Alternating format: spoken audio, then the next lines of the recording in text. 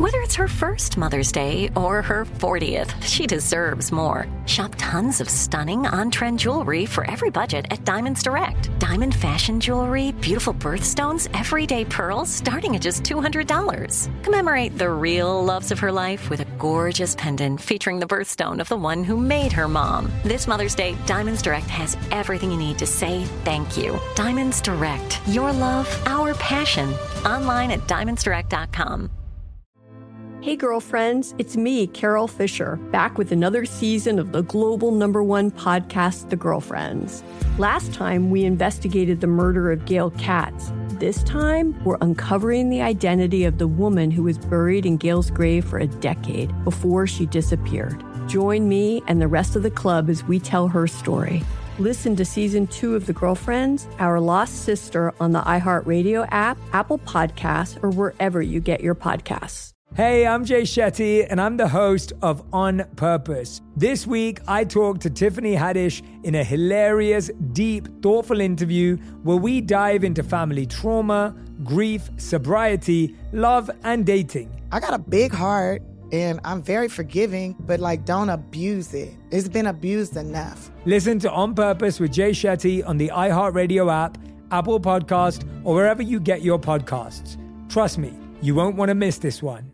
Imagine you ask two people the same 7 questions. I'm Minnie Driver, and this was the idea I set out to explore in my podcast, Minnie Questions. This year, we bring a whole new group of guests to answer the same 7 questions, including Courtney Cox, Rob Delaney, Liz Phair, and many, many more. Join me on Season 3 of Minnie Questions on the iHeartRadio app, Apple Podcasts, or wherever you get your favorite podcasts. 7 questions, limitless answers.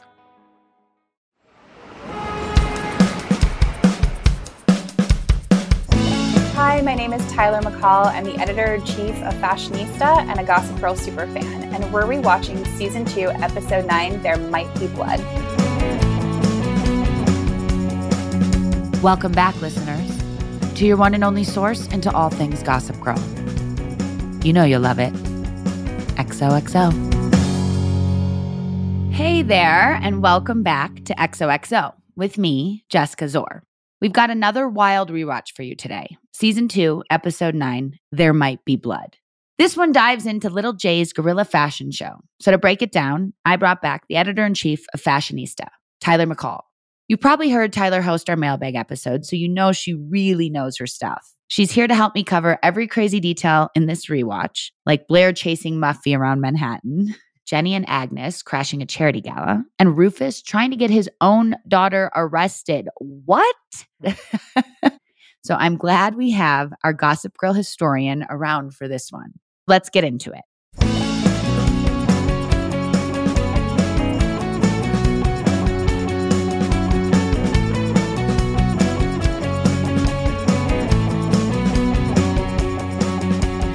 Hello. Hi, how are you? I'm good. How are you? Good. Congratulations, by the way. Thank you very much. What a wild and amazing situation in life for anyone that gets to experience that with the person they love so much. It's like I'm still on cloud 9. Yeah, that's exciting. Yeah. Thank you. Okay. So we have Tyler McCall back, and we're going to do a rewatch this time. For those of you, which I think if you're listening to this podcast, you definitely know everything that she's done. But can you just give us a little backstory on you and how Fashionista came about? And you're a self-proclaimed Gossip Girl historian, which I love. I'm going to you for questions about the show, which I find so lovely and hilarious at the same time in the best way. But can you give us a little backstory of how that all came about, you being the editor-in-chief of Fashionista and all of that? Yeah, absolutely. I'll give you the super short version because I've had a very roundabout life and career. I was a history major in college because I thought I wanted to be a high school teacher, and that clearly is not how that went. I graduated in 2008 when the recession hit. Mm-hmm. You're like a different high school teacher, though. You're the new age high school teacher. In a way, yeah. I like to think I'm doing some educating. So I went and got my master's. I lived in Paris for a year. I got my master's in French cultural studies. And I wrote my thesis on French fashion and globalization because I was really interested in fashion. Amazing. As part of that, I got an internship with Women's Wear Daily, which is a fashion publication, and realized that I really loved it and wanted to pursue it. Took a slight detour for 2 years where I lived with an ex-boyfriend in Alabama while he was doing law school. Listen, every little part of our story is a part of our path and our whole like picture. So it worked out. I think it worked out for the best in the end. But I knew that I wanted to work in fashion. So I sat down one day, cold emailed, I think like 50 or 60 people in the fashion industry that I wanted to work with. And one of the people that I emailed was my first boss at Fashionista, this woman, Leia. And she recognized me from the comments section because this was back when people commented on the internet. Right. And she offered me the chance to intern. At first, I was doing it remotely. And then I moved to New York. I sold everything that wasn't nailed down in my apartment. Amazing. Yeah, I've been here over just about 10 years now. Worked my way up from an intern. I did a brief stint at Condé Nast. I worked at Vogue Runway and Teen Vogue, and then came back to Fashionista. I just really love our audience. I think we have such a fun readership. And your Instagram is a full iconic Gossip Girl fashion, and you started that. That was like on you. Yeah. So the 10-year anniversary of the show happened in 2017. Right. I am aware of that. Yeah. That's one thing I do remember. No, I'm just kidding. It's just funny because I've learned really a lot from you about the show and just doing this podcast, but there's just so much I like. Well, I have to imagine working on it. It's like you have totally different memories of it than for sure watching it. Yeah. You know? And that's why this has been so fun for me. Cause I'm like, oh my God, like even this episode, like There Might Be Blood. I had never seen it. And you know, I'm like so pumped to break it down with you, but go ahead. So I had interviewed Eric for the 10-year anniversary. I think that might have been the first time I even got in touch with Eric because obviously I was a huge fan of the show and of the fashion of the show, and any excuse to talk about it, I'm into. Yeah. And after I did that, I think I did a Twitter thread of my favorite Blair outfits because I'm a Blair girl. That did really well. People really liked it. And so I started posting on my Instagram for fun. At first, I think it got very few likes. I called them Waldorf Wednesdays. Cute. Now that was, God, how long ago was that? 4 or 5 years ago now that I've been doing that. It got to the point where I think people started following me for that content. Like the Gossip Girl posts, I do get more likes than photos of me, which is fine. I'm like, this is my personal Instagram. But and I started doing Serena outfit breakdowns during the pandemic. I didn't have anything going on. And people had been requesting it. People would leave comments on my Waldorf Wednesdays saying, can you break down this Serena look? Or, the pandemic gave me time to do it. So now I just do them pretty much every week. I mean, sometimes I skip a week because I do have a job. Well, it's also just like what you studied and a passion that you have for fashion. And then let's just be honest, like Gossip Girl really killed it on every level with the fashion. I mean, Eric did a really good job. All the characters, the way they rocked them and wore them and walked in them and lived in them, and being in New York and so close to, working with all these designers and stuff. I mean, how fun. You know what I mean? Yeah. So I totally get why you would do that. Like coming from your world and your whole story. It makes sense for sure. They're fun. They're fun to do. It's fun to research. They take a lot of time that, I have to research what they were wearing. I have to do photo research. There was times they would tell me what I'm wearing. I'm like, I don't know how to say that. I'd have to like look it up, break the word down. And I'm talking like, so to really break down a whole outfit head to toe every week, all the time. I'm sure. Yeah, but they're fun. And you're teaching a lot of people. So we're happy about it. It's fun because I feel like the show has really found a new audience. Again, during the pandemic at first when it was on Netflix, and now that it's on HBO with a streaming audience and a younger audience who didn't watch it the first time around. And so it's really fun to get to dive back into that fashion that I remember I was so obsessed with in college and young adulthood. And I get to break it down for a new audience. Absolutely. Well, speaking of breaking down, let's get into this episode. So we're at season 2, episode 9, There Might Be Blood. And this is based on the P.T. Anderson There Will Be Blood, 2007, starring Daniel Day-Lewis. And this is just another fun fact, which I feel like I did remember, but probably didn't like really think about it till now as we're getting into this. But this episode aired the night before Obama's first election. Whoa. Which I always feel like anytime there's an election, like the night before, everyone's like waiting to hear what states are winning and all the things going on. So I find it like pretty interesting that I was on a show that's being aired the night before. Pretty big moment for our country. Anyways, Okay, so getting into this episode, I just wanted to ask you, this is from a fan, who actually designed Jenny's line? Was it a real label or a costume department? Yeah, so those were all Eric. Eric Damon did any of Jenny's designs. This was a question for you. It's so fun. Oh, so great. funny. I was like, we'll ask Tyler, and I knew that Eric did that, but it was all the time. Anytime Jenny had a dress, Jenny had a fashion line. So the person who did Eleanor Waldorf designs was a real designer. It was Abigail Lorick, right, who had a line that she served as the ghost designer. But anytime they were Jenny's, it was Eric Damon who did those. Amazing. Yeah, they're so good, so good. Okay, so here's where we left off. Nate kissed Jenny. Chuck and Blair have decided that they needed to continue to play their game. Serena is interested in Aaron, one of Rufus's artists, and Jenny has stormed out of Eleanor's with her dress after meeting new friends Agnes and Max. And now here's where we're going. Here's the log line for There Might Be Blood. Serena discovers a secret that Aaron has been keeping from her and begins to question whether he is the guy she thought he was.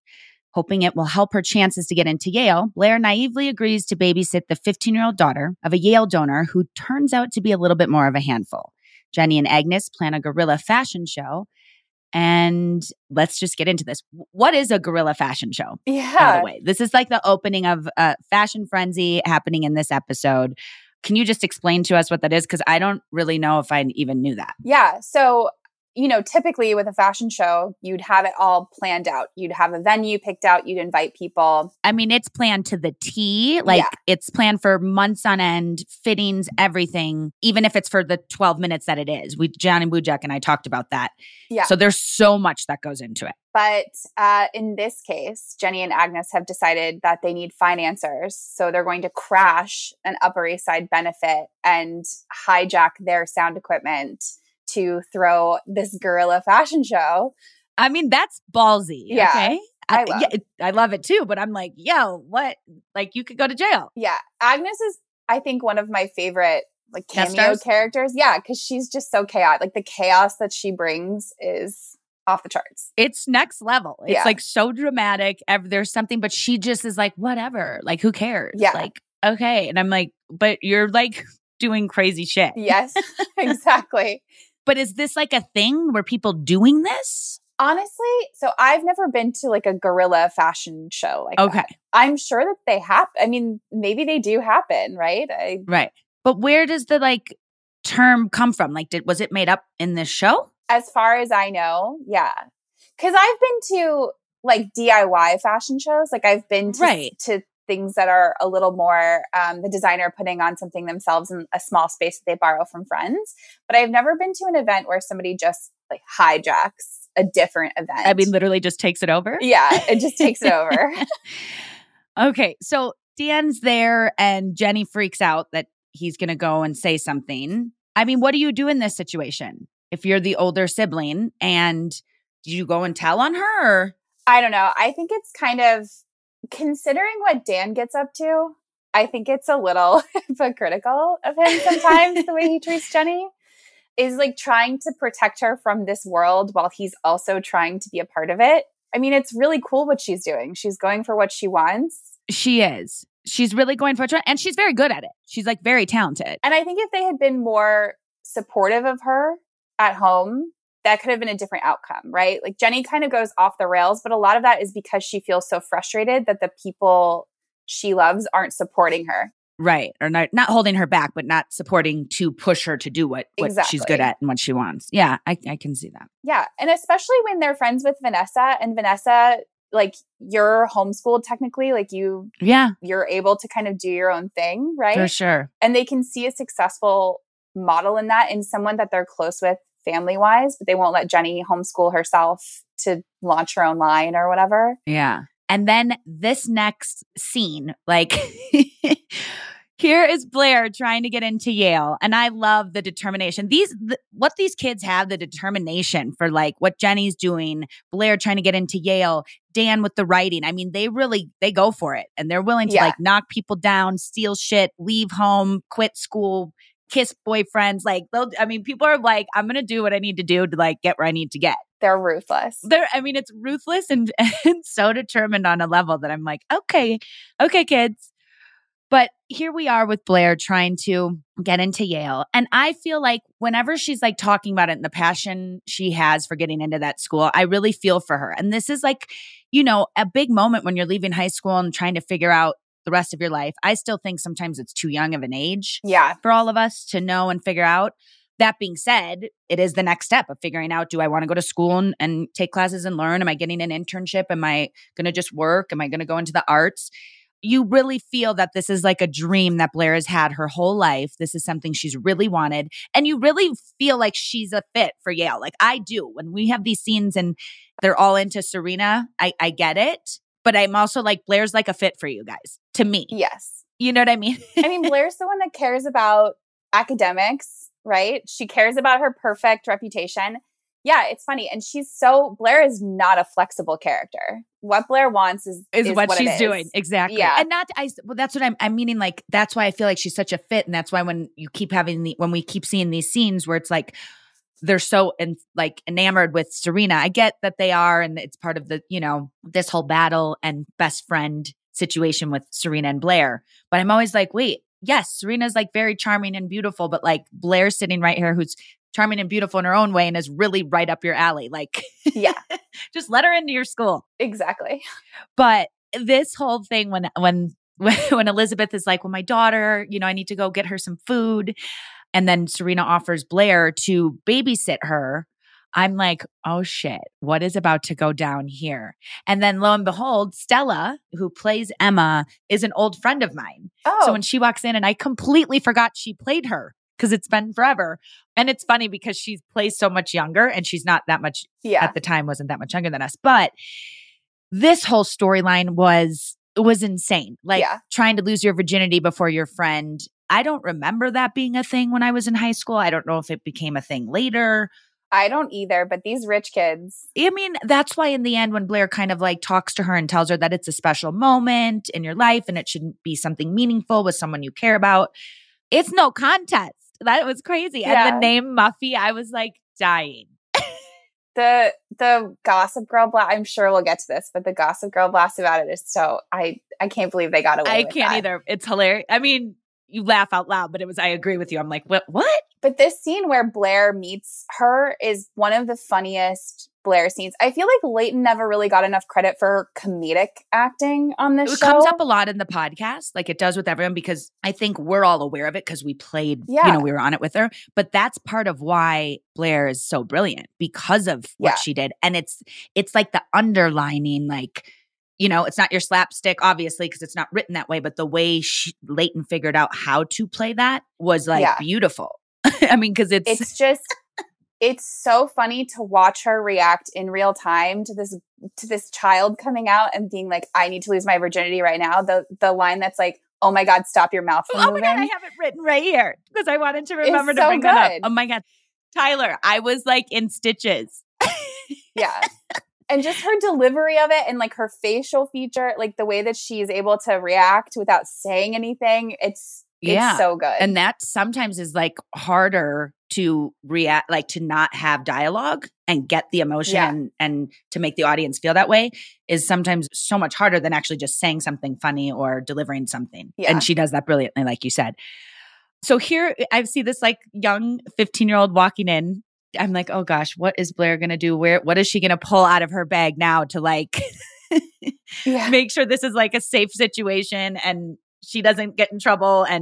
But it was so awesome to see Stella, who came on and played that. I'm like, oh my gosh, I forgot she was in New York with us for a little bit. Yeah. And she was great too. She just brought it. She delivered. She did. I have to say our casting did such a great job for everyone that came on because everyone was just ready to throw down. And I did find that a lot of times there was a lot of guest stars that came on that like studied at amazing acting schools.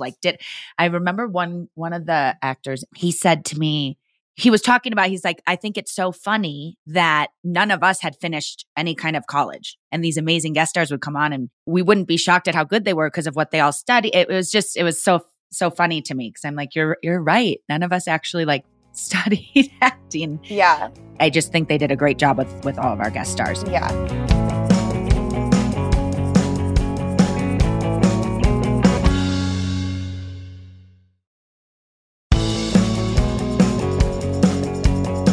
So let's get into Aaron and Serena. I mean, I think whenever there's like a hot artist who's like mysterious and like using you as your muse, like I'm into it. I'm like, okay, you're hot. You're hot stuff. I like it. And like laser targeted for Serena, I feel like, who Serena has to be a muse every other day of the week, right? To somebody, somewhere.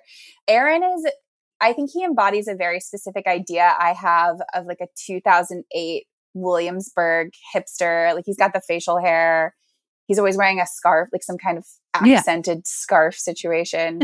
And he's really trying to woo her because he remembered that they had met at Camp Suisse. Yes. And Serena didn't. And they had gotten married with like the licorice rings and all of that. And so he's really hitting this childhood nostalgia angle, this like romance angle. But he can't stop seeing other women. I know. But like at first when I'm watching it, I didn't really feel it was going to go that way. I'm like, he's an artist and he shoots girls in this. You know, I know that they were maybe trying to drop little Easter eggs for us to see that in the big picture, but I really didn't until he like got there at the end and he was eating dinner with Danielle, the other model. I was like, okay, this is like enough now. Like just even if that's what you're going to do, like just step up and say what's up. You know what I mean? Right. Exactly. Yeah. But at first, like him coming on, being this artist and driving a motorcycle and the long hair, I'm just like, you're hot. Yeah. Like made in the lab for Serena van der Woodsen. Do you think he's worth it for her to like test the waters here? To deal with all his womanizing? Yeah. Is that? I don't know. I mean, I think no. I think he's too much. Just because it's when she approaches him about it, he has sort of this arrogance about it of like, why are you worried about this? Right. And here's the thing. It's like, if that's your MO and that's your thing, like do you, but like, don't string me along and not let me know like what's going on. Exactly. Just be upfront about it because this isn't every time you meet someone, this isn't the normal, like, that's something I think you need to like let someone know because not everyone's going to be down for that. Yeah. And I think it's something that the Serena before the show started probably would have put up with. But this Serena, like new Serena, and she's dated Dan and she's got a sense of self-worth and self-value, isn't going to put up with being one of 50 girls. Right. Which she shouldn't. And she shouldn't. Because she's Serena. I mean, if she doesn't want to do that. But I just was like, you got to like let her know. You can't like string someone along when you're like okay and comfortable and that's like your vibe. And it's just let somebody know. Yeah. And then if you like Serena so much or she's worth it and she doesn't like your situation, then you compromise and you might not be able to do that. Right. So that's a whole nother episode maybe. Yeah. Aaron. Oh, Aaron Rose. Okay. So Dan rats out Jenny now. And when this is happening, I'm like, okay, so Vanessa is telling Dan that she should just cover, which is like kind of what you brought up earlier. Because Vanessa is this independent woman who's, doesn't have like a ton of money to just do whatever and work wherever or fly wherever to meet with people to try to get what she wants and needs. So I like that she's like supportive of Jenny and kind of like, hey guys, Rufus, Dan, like let's give her a chance. Like let's be here. So I like that. But when Nate's driving the van away, we have to remember here that Vanessa has no idea that there's any even flirtation with Nate and Jenny. And even at this point, she's still like, oh, he's just like driving the van. Because then when Vanessa and Dan and Rufus are in the car and Dan had just seen the Gossip Girl blast of Jenny and Nate kissing, which how cute was it that it was the younger Serena from a few episodes, I think season 1, wasn't it? Yes. Yeah, like in Central Park, they see her. She shows up. This girl shows up a lot in the series. It's like she's like a younger version of. There's a second one, Serena. And they're like a younger version of Serena and Blair that show up a lot in the series. Yeah, I just remember that because we talked about the scene where they're walking in Central Park, Serena and Dan, and then they meet the three little. Yeah. Yeah. Right after they come back from the Hamptons. Yeah, it's early in season 2. Yeah. Okay. Well, here is. See, that's why I love having you here. So here's the younger, like, little blonde Serena that snaps the photo. This is a Gossip Girl blast. It's Nate and Jenny. Dan sees this. He shuts the computer before Rufus and Vanessa can see anything. And there was a moment, and I didn't even remember this, and I filmed it. Vanessa is looking at the computer as Dan and Rufus walk out. And I'm like, does she open it? I know. I thought that too. And she didn't. So she resisted. Good on you, Vanessa. That was like, I really was like, open the computer, see it. Don't like get played as like for a fool here. But, that's not the right thing to do, go on someone else's computer. So she doesn't. They get in the car. And I actually remember filming in the backseat of I guess we're in a cab. Yeah. Going to find Jenny and I guess, Nate. And, they're like whispering Dan and Vanessa about Nate. And she's like, you know, why? Is he not a good guy? And Dan doesn't really want to say anything. And it's just so funny. He's like whispering, and then Rufus is on the other side of Vanessa. Like, what's he saying? Yeah. But in those scenes and car scenes, when you film them, you're like being pulled, and the camera, so it's steady, is in like another, I don't want to say like trailer or truck, but kind of in front of the car. Yeah. And you're all moving, and then they have cars in front of you to make sure that like the path is clear so that you're not like stopping in the middle of the scene. And it's just always such an interesting thing, because you also want to try to get this, you have to, try to make sure you complete the dialogue and things sometimes at certain turns so that it matches when you do the coverage. Right. So I was going to ask, do you not get car sick riding in a back seat like that for so long? I feel like I would get. No, and you're also going much, much slower than That's it looks. true. Yeah. But it was a fun scene to shoot, because to me, the funny part of like Rufus not hearing Dan when he's just to the other side of me. That's another funny scene, because I feel like Matthew does a really good job delivering this very frantic, like begging the cab driver to go faster. And at one point he tries to bribe him, and Dan's like, that's a 1. like, Dad, that's not going to help. That's not enough. Oh my God. That's too funny. Good old Rufus. Hey. So they get there, and Jenny is like challenging Nate to like stay if he cares. What did you think was going to happen? Nate is such a good guy. He really is. I think he doesn't always get it right. The way that he's kind of trying to balance this Jenny-Vanessa situation is obviously not great. But he's such a good guy, and he's so loyal, other than cheating on Blair. But he's loyal to the people he cares about. Like, I love that in one of the later seasons, it's revealed that Nate is the only one who never sent a tip to Gossip Girl. Girl, I didn't know that. Yeah. Nate is like, this is just who Nate is. Mm-hmm. And so, of course, he's going to stay, because Jenny is so freaked out, and she needs somebody who's on her side, and Nate's on her side, So he's not going to leave her. Yeah. It's just so like, it's also like in a few moments when Dan walks in and he's looking for Nate, he's like, I'm going to look for Nate. Vanessa's like, I'm going to look for Jenny. And Lily comes up to Rufus. And as he's like walking fast down the hallway of this like extremely like very sophisticated Upper East Side party gala. And Nate walks around the corner like, so what's up, Dan? Like, no, like, hey, he's like fixing the button on his suit. Nothing has happened. Like, he didn't get busted by Gossip Girl. Yeah. And he's like, what do you mean? This is my, is Nate like thinking this is never ever gonna get back to Dan? It's a one-time thing, maybe, but like, you're like playing with fire if you don't want Dan to find out. Yeah, exactly. And Nate's not the best at thinking far ahead. Like, I don't think Nate ever considers consequences or anything past kind of the moment he's in. I think it's why he's such a bad schemer too. Like, Nate just kind of exists and like does what feels right to him in the moment. He's not planning ahead. Which is also maybe why he is such a good guy, because Blair and Chuck and everyone's planning so much ahead and who they'll knock down and do whatever to get what they want. Nate's not doing that. Yeah. And so for Nate, it's like, okay, I have feelings for Jenny, and I like Jenny, and this is a weird situation because I'm staying with the Humphreys. They've taken me in a weird time in my life. And like, now I'm friends with Dan. But I don't think he got any further than that. Like, I don't think it's like a thought process for him of like, okay, well, how am I going to tell Dan? I think it's like, well, let's figure out what's happening with Jenny first. Yeah. In the moment, which, you know what? Sometimes it's right to be in the moment. Yeah.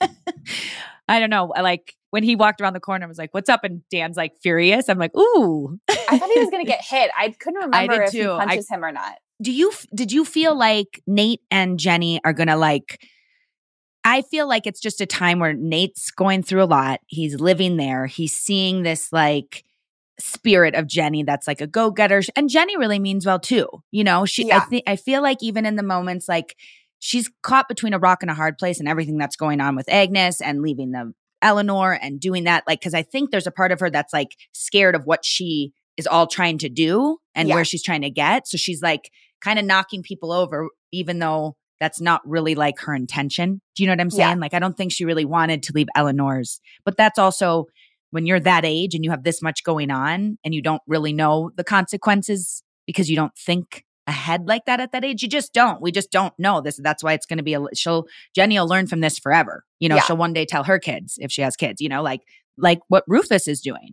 But exactly. I think it's like great that she's going after what she wants. But there is a lot going on that it's like, like Amanda last year in her episode was like, don't burn every bridge. Like, let's keep one bridge up. Yeah.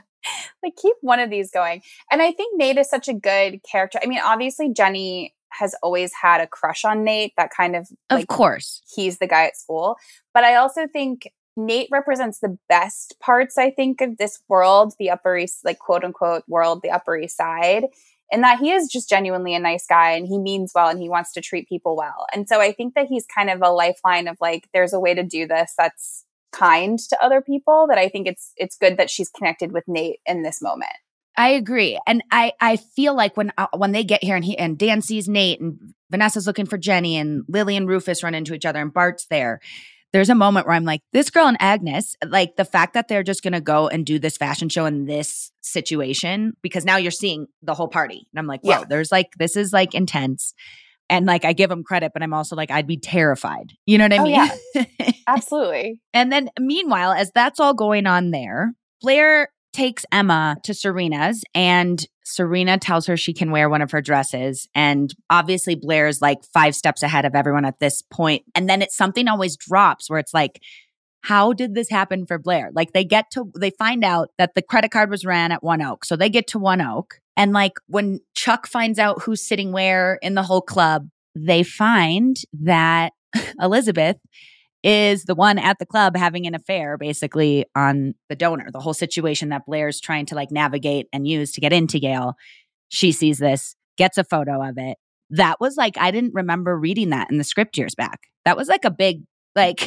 Yeah. I mean... You imagine walking into One Oak and your mom being there? I'd be like, what? It would be... I can't imagine my mom in any club. I mean, I love my mom, but I can't imagine my mom in any club. I don't know how she doesn't see her mom, but her mom is in this back corner with this guy who is not her dad. And Blair looks like a kid on Christmas, right? Because she's like, this is it. This is my blackmail ticket. Like, this is how I'm going to get into Yale, is by blackmailing. And it's funny because Serena's like, no, you can't blackmail. You have to do this the right way. But I guess if you're going to go have an affair, the least expected place, if you're that woman, is One Oak. Who knows? Like, where else are you going to go? I know, right? The lobby of the Carlisle. I don't, you know.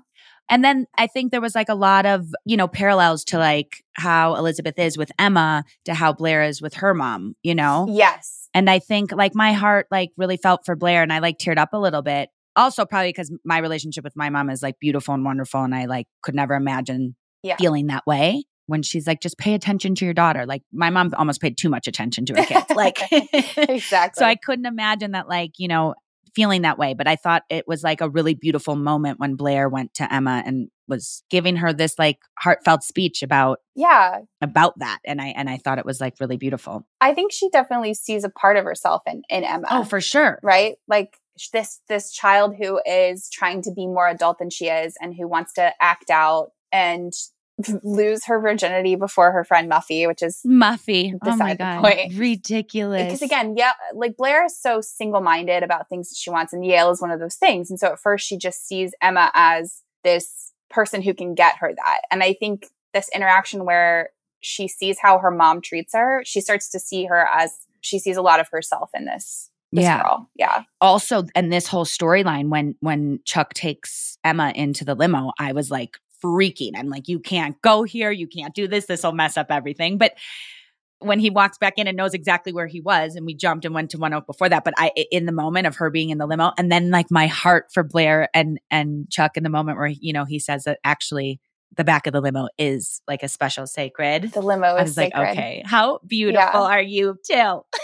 Yeah. Because I was like, thinking I thought something was going to go down for sure, because that's just in Gossip Girl fashion. But they get back, they get to One Oak. Love that Scott Sarchiano makes like an appearance, the one of the owners. And then we get back to the fashion show that's honoring Lily and Bart. Go figure. Of course it is. We talked about that earlier, but like when you get there and you really see everything that's going down and all that, I'm like, of course it's Lily and Bart's. But all of a sudden there's like a smash hit and Vanessa catches Jenny kissing Nate, which I felt like Vanessa's had that moment before, like in the first episode that Vanessa comes back. That kind of happens with Dan and Serena, and they separate and she's there. Vanessa cannot catch a break Can't catch a break, girl. And the sad thing too was like when she was watching the whole fashion show go down, she was genuinely happy for Jenny. Yeah. Like she's like looking at the whole room, taking it in and loving it and just pumped for Jenny. And then she sees Jenny like kiss Nate. And then, I mean, so many things happen from there. Like it moves so fast. Well, yeah, because I also think that Nate is like realizing like what's all going on. Like Dan's upset, Vanessa's upset, you know. Oh man. And also the fashion show and how the whole thing went down, I thought was really cool. It is so cool. Yeah. Outside of all the drama with everyone going on. Yeah. I'm like, wow, they really pulled off like a great moment. Agnes bribes the guy doing the AV for the event to like hijack it was funny. I rewatched the episode last night and my fiance was like, oh, that poor guy didn't get a line. Which one? The AV guy. He's like, Agnes goes backstage and is like, oh, this is my new friend and he's going to let us hijack this thing. But he's really funny. He again delivers those really funny facial reactions to what Agnes is saying. And yeah, they play this song, this like punk rock song at this event. And they turn all the lights out and they take over the tables. And you can see that Agnes is kind of the wild one because she starts breaking glasses on the table. But the designs look so cool like that. Like that's exactly how those designs should be presented, as in this kind of punk rock fashion. Yeah, absolutely. It was just the lights, everything. I'm like, how did these two pull this off?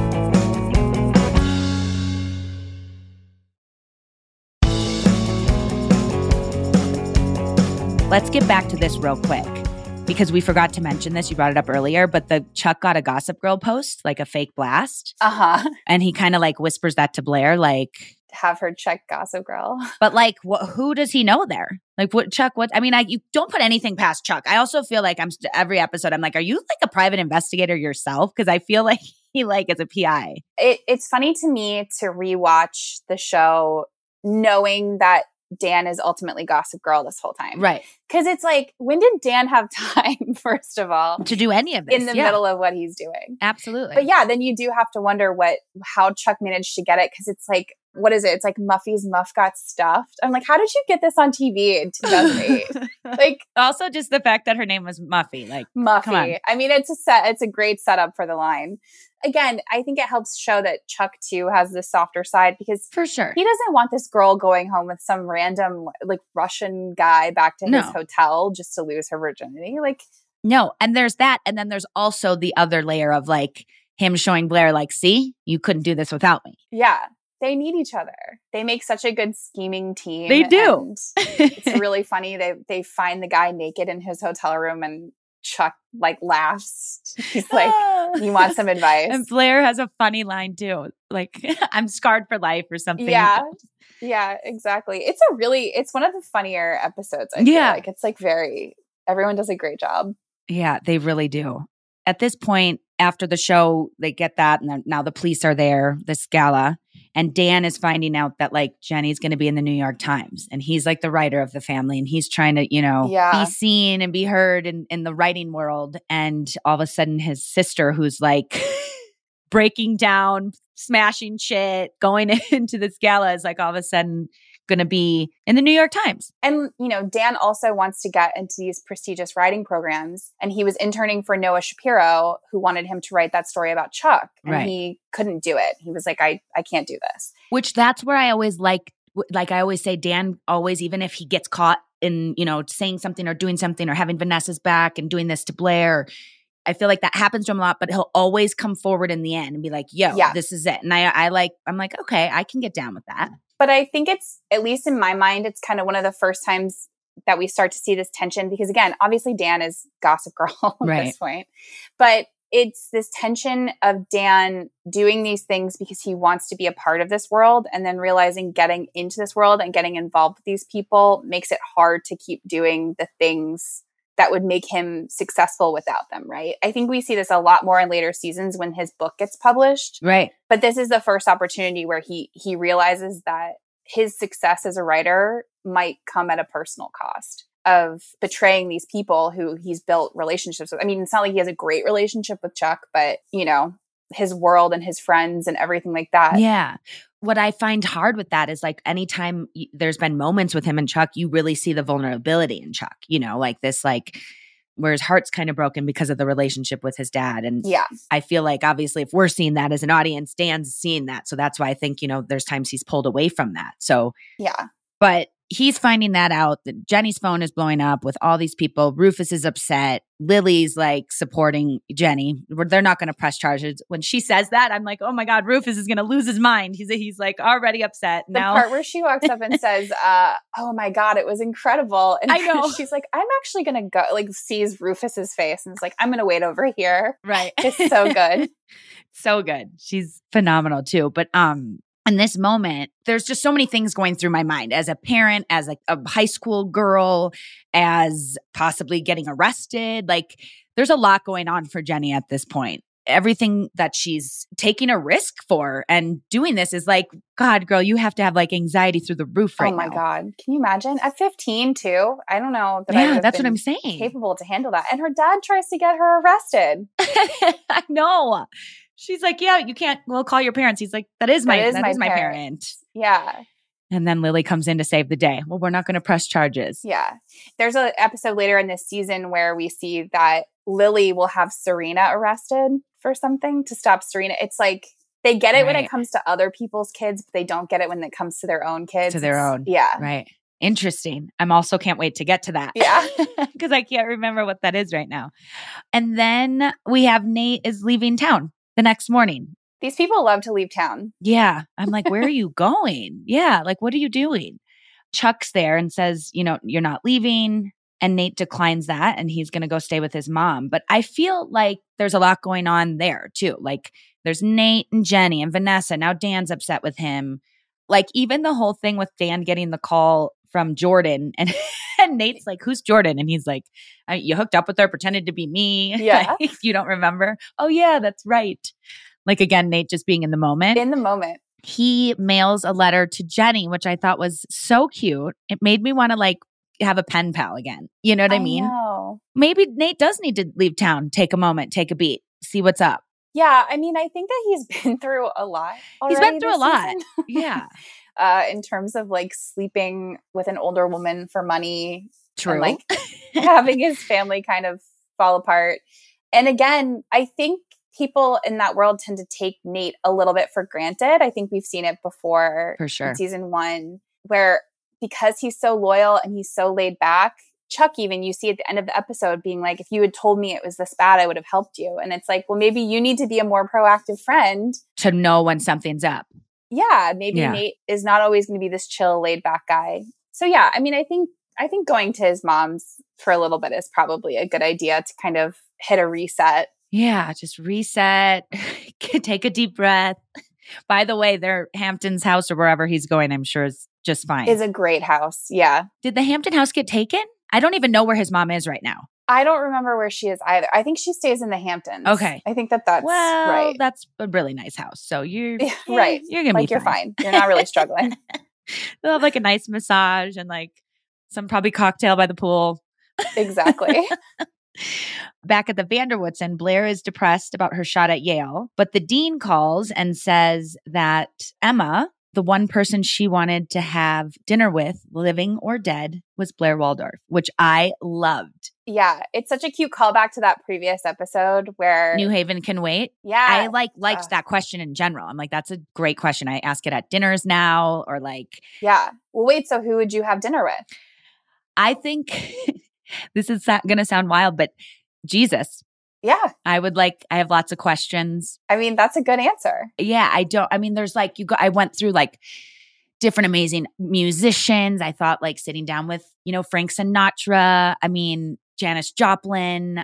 Then I thought like in a whole different direction, like a murderer, like to think like, where was your brain? Like I went all over the map. Yeah. Which is not fair to answer it that way with like 10 different things. But I'm like, I would like to sit down with Jesus and see what was really going on and what was up and what about you?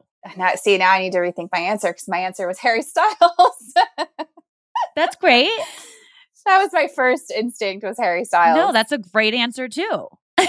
Yeah, that's my other big interest other than Gossip Girl. Yeah. No, he's wonderful. What a little cutie him too. And he's a Yeah. Packer fan. So I'm like, you go, Harry. Exactly. I like him. But I like that came full circle back around and it ended up being Yeah. Blair because that whole situation with that question and what she threw in for Serena and what all happened was like a lot of jaw-dropping moments. So I thought that was like a nice little full circle. And then we're coming to the end of the episode and Jenny's gone. Jenny's, and that is like when Dan says, I don't know, maybe take a look in her room. As a parent, she's always so little. Everything she needs us for everything. So eating, walking, sleeping, all the things, playing, laughing, crying, whatever it is. Like she can't do anything on her own. So I can't imagine at a time where she can walk out and leave, like as a parent, what your heart goes through, what your mind goes through of their safety, of what you can do to get them back, what you can do to not, like such a mix of emotion that I felt for Rufus in that moment and for Jenny. Cause it's like, you feel that, I don't know, not supported or pushed away or all these things that you're going to leave home and go, where are you going? Like, what are you doing? Well, exactly. I mean, that's why I see people with kids. I live in Brooklyn and I see people with kids here. And the idea of having a teenager here would be so stressful to me because you can leave your house and be anywhere. You could leave your house and be in a different state. Yeah. You wouldn't know because they just got on a train and it was frightening. And I was like heartbroken for him, heartbroken for her, like also for Dan, like that's his sister. You know what I mean? And like, it was like so much. And Dan and Rufus sitting there, Rufus says this to Dan, which is like an amazing quote, I think. I wish I could get the two of you to understand that success, people praising you, it goes away. And when that day comes, if you don't like who you are, you're done. And I thought that was like great advice. And then the song, No New Tale to Tell, the Love and Rockets. I was like, okay, you guys are like really putting me on an emotional roller coaster with like Jenny leaving and so good with the music cues too, where it's like, but Jenny leaving and Blair talking about her mom in this episode and Rufus wanting it, like gonna just telling on Jenny. Yep, it was her. Arrest her. Just there were so many like moments for me where I was like, like choking up, like, Yeah. One of the things that I always really appreciated about this show was the way that it portrays that like parents or people who don't know what they're doing either. Do you know what I mean? Yeah. Yes. Like your parents are people who are capable of making mistakes and those mistakes impact their kids, obviously, but that stuff is also repairable, right?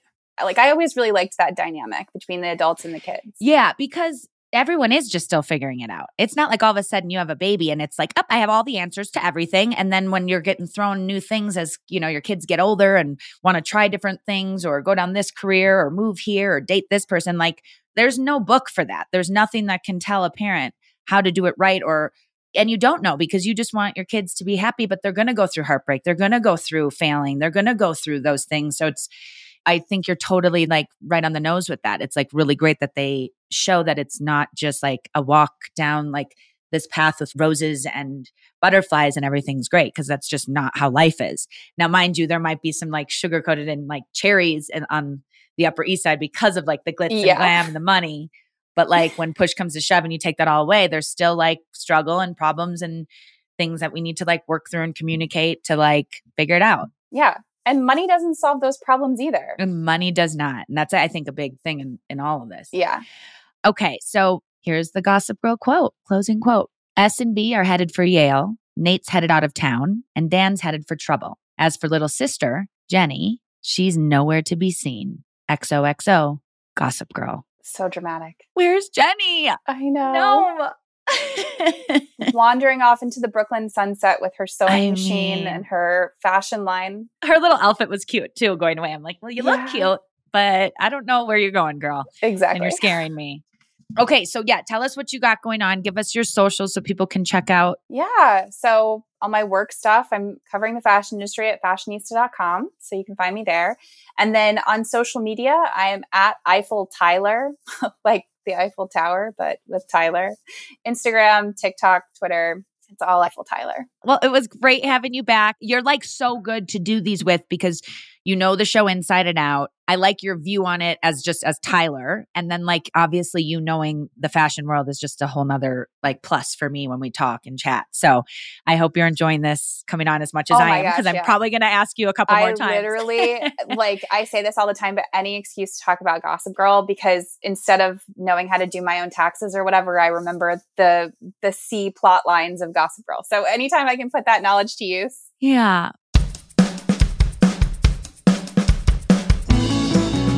It was so great to talk to you again, Tyler. You can come back anytime. Seriously. Everyone, go check out Tyler's Instagram at EiffelTyler. She posts the best Gossip Girl style throwbacks, and Vanessa brings it. Take a look. Okay, so make sure you subscribe to the show wherever you get your podcast, because next week we're back with a rewatch of Season 2, Episode 10, Bonfire of the Vanity. You're not going to want to miss this guest. She rocks a headband and sits on the steps of the Met for lunch. The meanest of the minions, my girl, Amanda Setton. Can't wait to see you there. XOXO.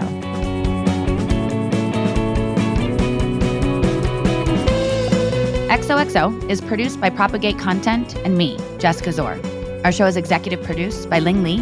Our producers are Diego Tapia, Kristen Vermilia, Emily Carr, and Hannah Harris. Original music by Moxie and Loon, and the episode was mixed by Seth Olansky.